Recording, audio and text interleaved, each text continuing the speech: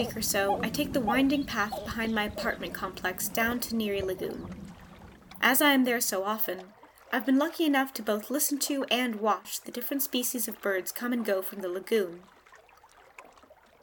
The first time I visited Neary, about a year and a half ago, the only bird call I could recognize was a duck's, and I wasn't even really sure about that one. However, as I started paying more attention to the differences between how different birds looked and sounded, I started to appreciate Neary as a whole more. With that greater appreciation, I soon started to notice that I wasn't the only one who saw Neary Lagoon in this light. Birders and wildlife photographers alike would flock to Neary, armed with their binoculars and cameras to capture the variety of birds. How had I missed this entire world of people before? Now it seems so obvious, as I might even consider calling myself a birder. But to think that I had no idea that these passionate, bird-obsessed communities previously existed still blows my mind a little. As I sit on a bench on the docks, the bright sunlight covering both birds and birders alike, my mind starts to drift to another time when this seemingly eccentric group of people came into the media spotlight for the first time, and made sure that they were heard.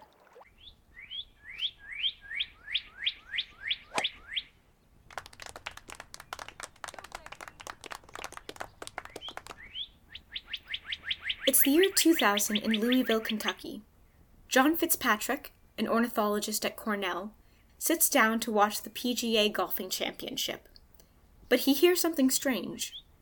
He calls in the hosting network, CBS, and asks, "Are you using bird recordings from different games?" It turns out Dr. Fitzpatrick was not alone. Apparently, there had already been multiple calls into the station to complain about the misplaced bird calls. And it wasn't just those calling in. Social media was abuzz. It's the same 3-note Cardinal song on every hole. Augusta CBS pumps in bird calls during the Masters, so I wouldn't put anything past NBC to do the same.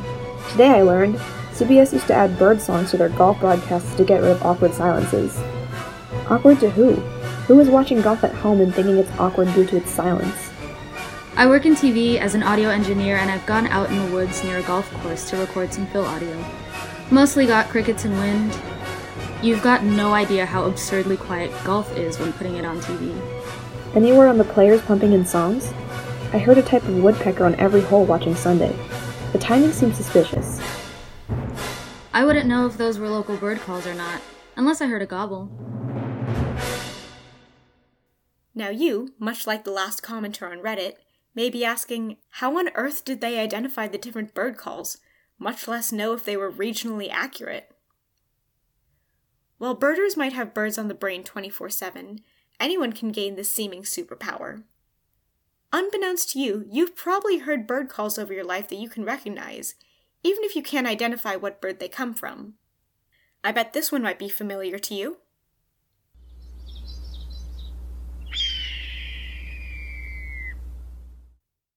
You probably picture a pan up to the sun and a guitar slide, or maybe a patriotic wave of the flag. The red-tailed hawk call is used in a lot of movies and TV shows, although sometimes erroneously associated with the bald eagle. The more and more you pay attention to bird sounds, the more and more you might start to notice the difference. For example,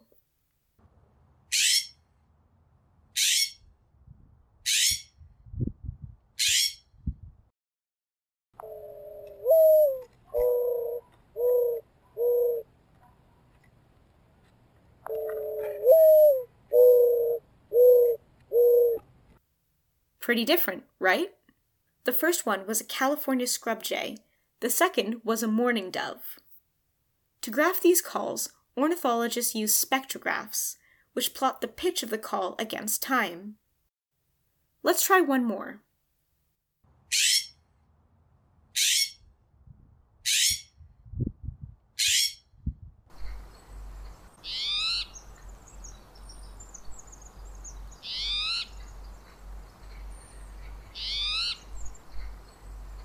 That first one was a California scrub jay again, and the second was a spotted towhee. Both of them are a bit harsh sounding, but did you notice how the first one, the scrub jay, is slightly higher in pitch? If not, try listening again.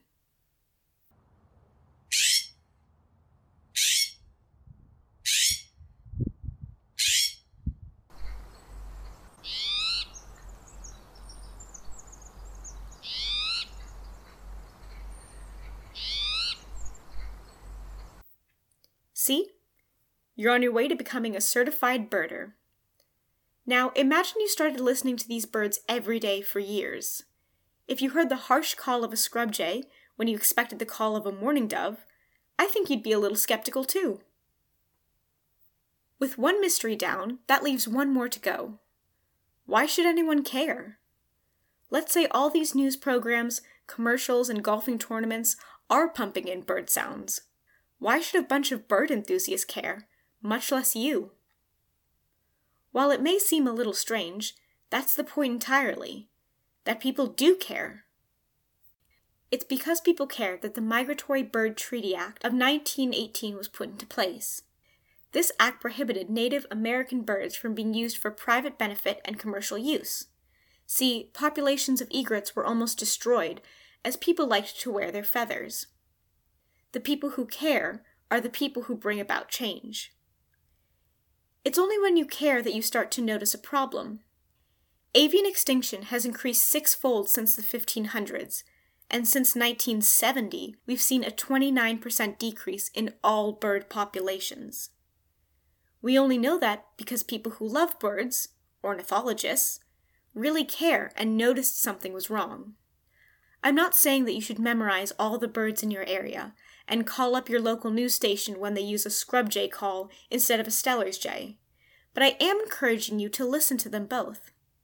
Opening your ears to the bird sounds around you can bring a chuckle when you're watching your favorite show, or even a little bit more joy to your morning walk. Who knows, you might even start to enjoy the bird sounds and become more interested in birds. You too might start to care.